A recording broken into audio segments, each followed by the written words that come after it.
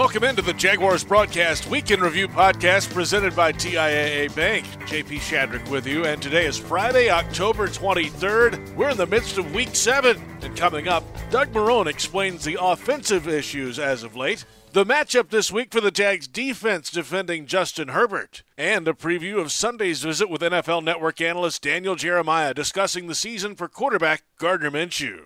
Let's start with the aftermath of last week's loss to the Lions. The Jags trailed early in the game and never could find an offensive rhythm. Head coach Doug Marrone Monday explained in his day-after media video conference. Obviously a matter of things that we have to do differently. I think that, when it comes to matchups, I don't think we played, well on both sides of the ball up front. I think whenever you do that, there's going to be a lot of situations that happen. It's difficult to go back and reflect, like 3-4 weeks ago. You're kind of just dealing it in what you're seeing right now. And so my focus is on, okay, we played a team. They played us a little bit differently. Here was the outcome. We didn't perform up to standards, all of us. How can we do a better job, putting the players, kind of like how Demetrius was talking about, how we put them in better position, so that, they can make plays. So that's our job. And then, when the time comes up in the course of a game, make plays. I think, when I looked at it, these key points in the game where we need to make plays, we haven't. I understand a lot when it's, I guess, the analytics and stuff are against you, meaning like down and distance and everything. But there's times where, down and distance is on our side and we're not able to come up with a play, and, offensively, it's the same way too. We're getting what we want. We're getting the look we want. We just can't make that play. So that goes back to the same thing, just trying to make those plays at the right time and, making sure that we're putting them in a position to do that. And that's what we're all working for. Just quick follow-up. Do you think that may require a personnel change, or is this a matter of changing play calling? When you're going through something that we're going through and it's difficult with a young football team, I think it's very natural to have people that are going to not place blame, not that anyone's looking to say, hey, it's this person's fault, but everyone's really trying to figure out, hey, how can this team get better? And you appreciate that. And then I think that's what happens, when I get a lot of these questions like, hey, are you going to do this? Or are you going to do that? My past has shown that I've done that, everywhere I've been as a head coach. And then when that stuff is warranted, I feel very comfortable making that decision, wherever it may be, but this one is not, this is really all of us, that, we all have to do a better job and we all have to dig ourselves out of this because it's never as easy as what some people think. It would be easy if it was, one thing, but it's not. We've got to do better at all of it. So, that's how I feel. Later Monday afternoon, Pete Prisco, Tony Baselli, and I broke down the game as always on Jaguars Happy Hour. What do they do well? Did somebody come out of that game yesterday and find me something that they did well? One thing. Give me one, Tony. They punted the ball pretty well. Well, that. If you're punting the ball pretty well, that means you're not doing a good thing. Come on, Pete. They're not good. I agree. I'm not sure what you want me to say. I'm with you. They're a bad football team right now. They've given up five straight games of 30 or more points. The last 4 games, they've not even been in the game in the second half, if you're really being honest with yourself, especially the fourth quarter. They played teams that either had no wins or 1 win the last 4 weeks, and they got beat soundly by all of them. They're not a good football team. And all joking aside, I know I said 11 wins, but Pete, you and I also both had conversations, and we knew like this could go the wrong direction quickly because it's a young football team, and it's not a deep football team. It's not like they're a young, deep football team with a ton of talent. They have a bunch of young guys that are unproven. And they have a bunch of rookies they're counting on. They're counting on K'Von Chaisson to be a pass rusher. He's not a pass rusher yet. And by the way, he is not ready to be a 6 technique and stand up and stop the run against tackles and tight ends for 55 out of 77 plays. It's not, like you're asking him to do something I don't think he can do yet. Fast starts, or lack thereof, is still a topic for the Jags offense. The Jags have been outscored in the first quarter this year, 45-17. Offensive coordinator Jay Gruden met the media Wednesday. When the offense is struggling to get going early, you obviously try a bunch of different things. Is there anything left for you to try differently or any kind of things that you're going to try differently this week to kind of get a jump start? Yeah, we definitely have made it a focus point or a focal point the last 5 weeks, 6 weeks. We always want to start fast. That's never going to change. I mean, anytime you come out of the tunnel, get excited for a football game, you put a lot of work in during the week from a preparation standpoint. You feel good about your first set of plays, your group of plays you want to hit early. And then if you don't execute, it's kind of a letdown, and it takes a lot of air out of the energy on the field. So obviously we want to start fast, but we are trying things, try to get the run off the ground and running last week. It didn't work out. Got stuck in some third downs. Obviously we didn't convert on those. So fell down early again. So, we have to do a good job of trying to figure out ways to either push the ball or get some plays that are positive, get our team going, get the juices flowing a little bit so we have some momentum early. We have not had that in a while. It's going to be critical for a young football team to get out to a good start so they play faster, have some more fun instead of having to play from behind all the time. On the defensive side, last week the Lions ran most of the afternoon on the Jags. Yet another issue for a group that is struggling. On Jaguars Happy Hour Wednesday afternoon, NFL Network analyst Bucky Brooks explains some of the issues. Most defensive coordinators want to come in and take the run away, force into a one-dimensional game plan that is centered around the passing game. Makes it easier to get after the quarterback when you know that the run is not an option. You can mix in some pressures and some coverage to make sure you keep everyone locked up. The problem with the Jaguars, you haven't been good at any one thing. You haven't been good enough stopping the run when people have been committed to running the ball, and you've given up too many plays in the passing game.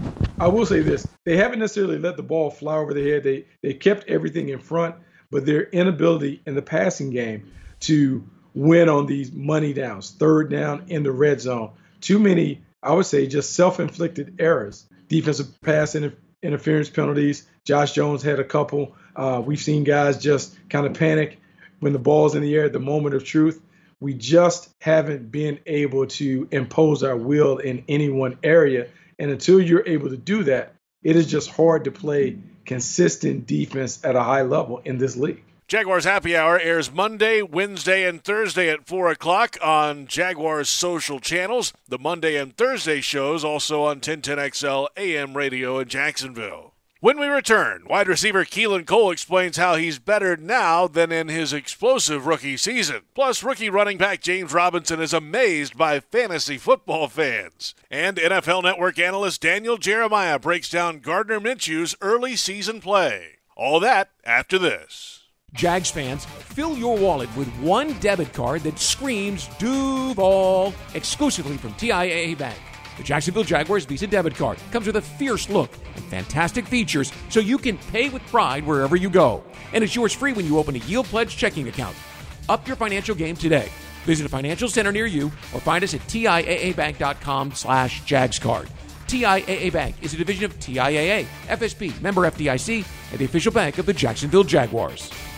Welcome back to the Jaguars Broadcast Week in Review podcast presented by TIAA Bank. And the Jags have introduced Jags at Home. It's an interactive second screen experience on game days featuring Ashlyn Sullivan and Eric Dunn. Each Sunday, you'll have the chance to win $10,000 in cash and prizes. Visit jagsathome.com for more information on how you can play and you can win.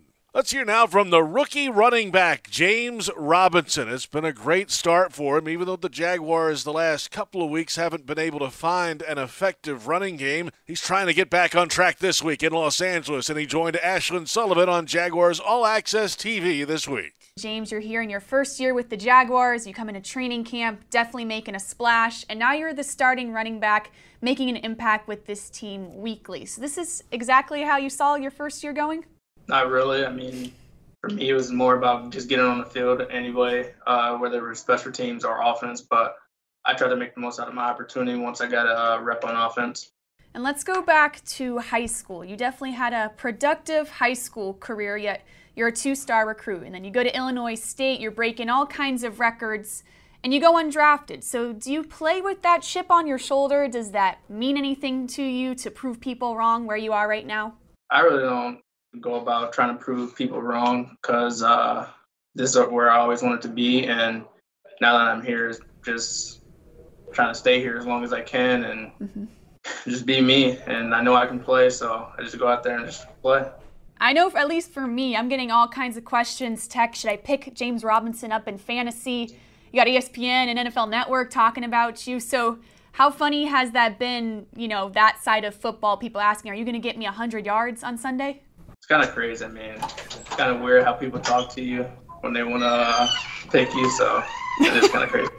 Jaguars All Access airs Thursday nights on Fox 30 TV in Jacksonville. Now to Jaguars Drive Time Thursday morning. A new game for Ashlyn Sullivan, John Oehser, and Brian Sexton. New segment, if you can't tell, called Give Me One Thing. Give me one thing on offense. Give me one thing on defense that you would love to see on Sunday. All right, Dancing Man John, you're up first. Well, I'll take offense first. Give me, I'll say one thing, but I would rather have a couple of things. A couple of deep balls, one deep throw, 20-yard post, something to get defenses back a little bit from Gardner Minshew, something to take the pressure off the running game. It would help everything. It would help Gardner's confidence. More than anything, it would get teams out of the bunched box that they are facing every week. So I think that's critical. On defense, give me a healthy, raring to go, as you will, Josh Allen. I don't think you're going to get Myles Jack this week. I don't like what you're hearing with the ankle. So give me Josh Allen, give me disruption, and hopefully Justin Herbert can give the Jaguars a turnover to based off the Josh Allen pressure. So give me those things, Schlen. Fair enough. I'll write it down. I'll send it over to the coaching staff. Brian Sexton, you're up. All right. I would like to see a middle screen, preferably to a tight end. If Tyler Eifert's healthy, great. Put him in there. If not, James O'Shaughnessy works just as well. Look, you want to let everyone know we're going to run the ball today. However, you have to use the pass to set the run up. And I remember the Titans back in the day. I remember one in particular on Monday Night Football in Nashville back in 2000, where they ran this middle screen over and over and over to Frank Wycheck to soften the Jaguars defense up to give Eddie George more room to run. The Jaguars were really focused on stopping Eddie George based on what he had done to them in the AFC Championship game. And in that particular night, they couldn't stop him because they couldn't stop this middle screen. And I just kept thinking, what would open things up? And John's right. Deep balls always are going to back safeties off the line of scrimmage. But there aren't a lot of safeties that want to tackle a 6'6", 260-pound tight end running right at them in the middle of the field. So give me the middle screen, if only because I don't know that we've seen that from Doug Marrone in his time as the Jaguars head coach. The other thing is, there was a moment in Jalen Ramsey's first year where he established that he was the man in the secondary. He was by the fact that he was the 5th overall pick and that he was a tremendous athlete. But more than that, he took control back there. And Henderson early on against the Colts with the passes deflected and the interception showed that same ability. I'd like to see a pick six. I'd like to see C.J. Henderson make a play that establishes that he is the dominant factor in that secondary. I think he's capable of it. I'm sitting in the end zone last week watching the angles that he took to the ball. And he didn't make every play, but he was there. I like this kid. I think he's a tremendous talent. And I think that a pick six would give him that confidence boost, that something that would take his game to another level. Jags Drive Time airs Monday, Wednesday, Thursday, and Friday mornings on Jaguars' social channels. We move now to the Ozone podcast from Friday and part of John Oehser's in-depth conversation with wide receiver Keelan Cole, who is coming off a huge statistical game a week ago. Where are you better now than you were as a rookie? Because you were good as a rookie, but it strikes me you're a different player. I guess being comfortable. Rookie year, I just came straight from Division II talent competition. No, talent. I'm going to say talent. Them D2 boys got talent too. So, and it was just a whole different speed, and it was just all the way different. And I'm glad I adapted as quick as I did when I came in. But then I had to slow it down and actually figure out what I was adapting to.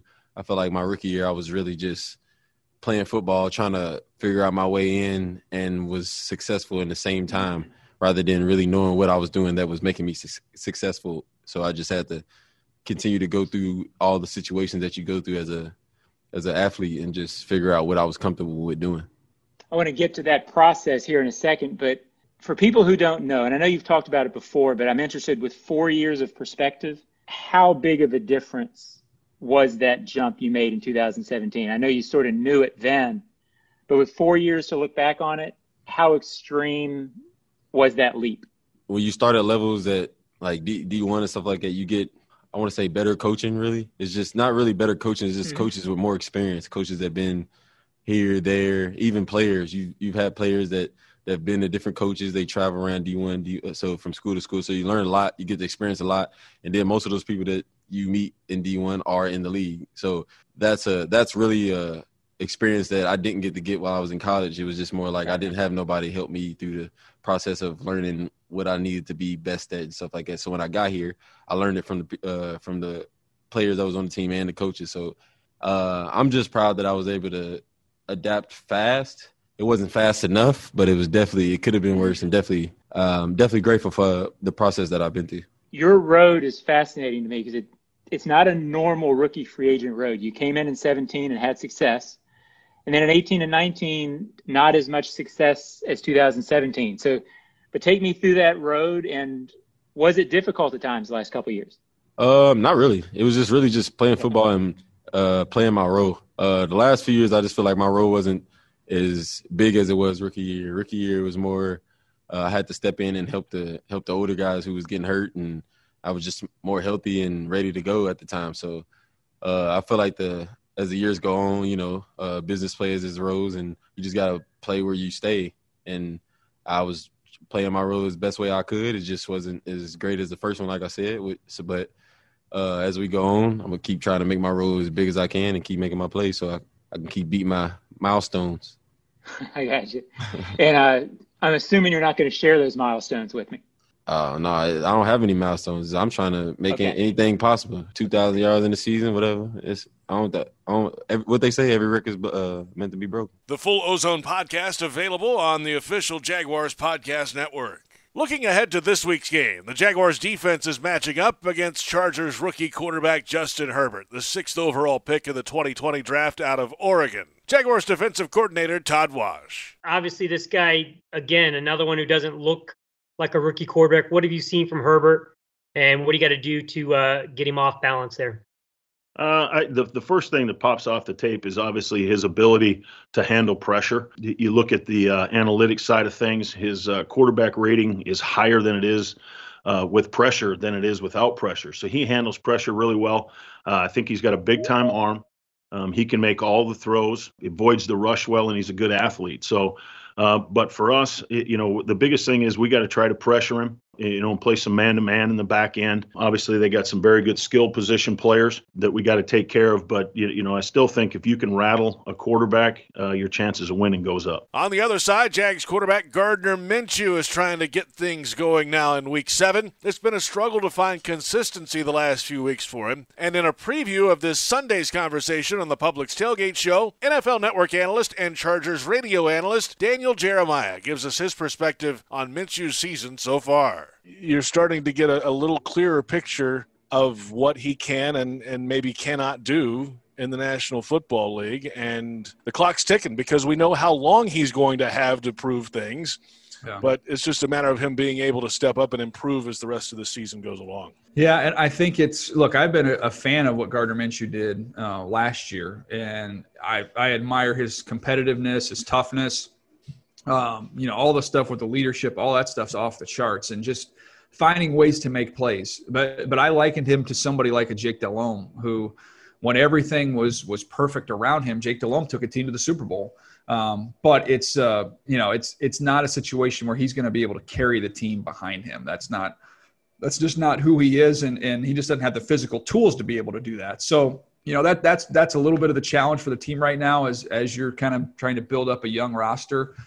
You hoping that you have a quarterback maybe that can elevate some of those guys a little bit more. And I don't think we've seen as much of that this year from Gardner Minshew. And you mentioned the clock's ticking because Jaguars are loaded with draft capital going forward. And this is a draft that looks like it's going to be pretty interesting at the quarterback position. So they're going to have to make that decision and that verdict once we get to the end of the year. The conversation airs in the Publix Tailgate Show Sunday at 1:30 on 1010XL Radio and at Jaguars on social media. Bonus content will be available on the official Jaguars podcast network, including Jeremiah's early look at big quarterback names in the 2021 NFL Draft. Of course, another big ball game Sunday for the Jags as they try to snap a 5-game skid with a win against the Chargers. On radio, we mentioned the Publix tailgate show at 1:30. We'll hear from former Jags running back turned Jags offensive assistant Denard Robinson, and we'll see how the transition to coaching has gone for him. At 3:30, Jaguars Radio Network coverage takes over with Countdown to Kickoff. It's a 4:25 Eastern Time kick in Los Angeles. And of course, after the game, Jaguars postgame with yours truly, Mike Dempsey and Fred Taylor. And then your calls on the scoreboard show as NFL Network analyst Bucky Brooks joins us, hopefully after a winning result in Week 7. Have a great weekend. Enjoy the game Sunday, and thanks for listening. I'm JP Shadrick. We'll catch you next week on the Jaguars Broadcast Week in Review podcast presented by TIAA Bank.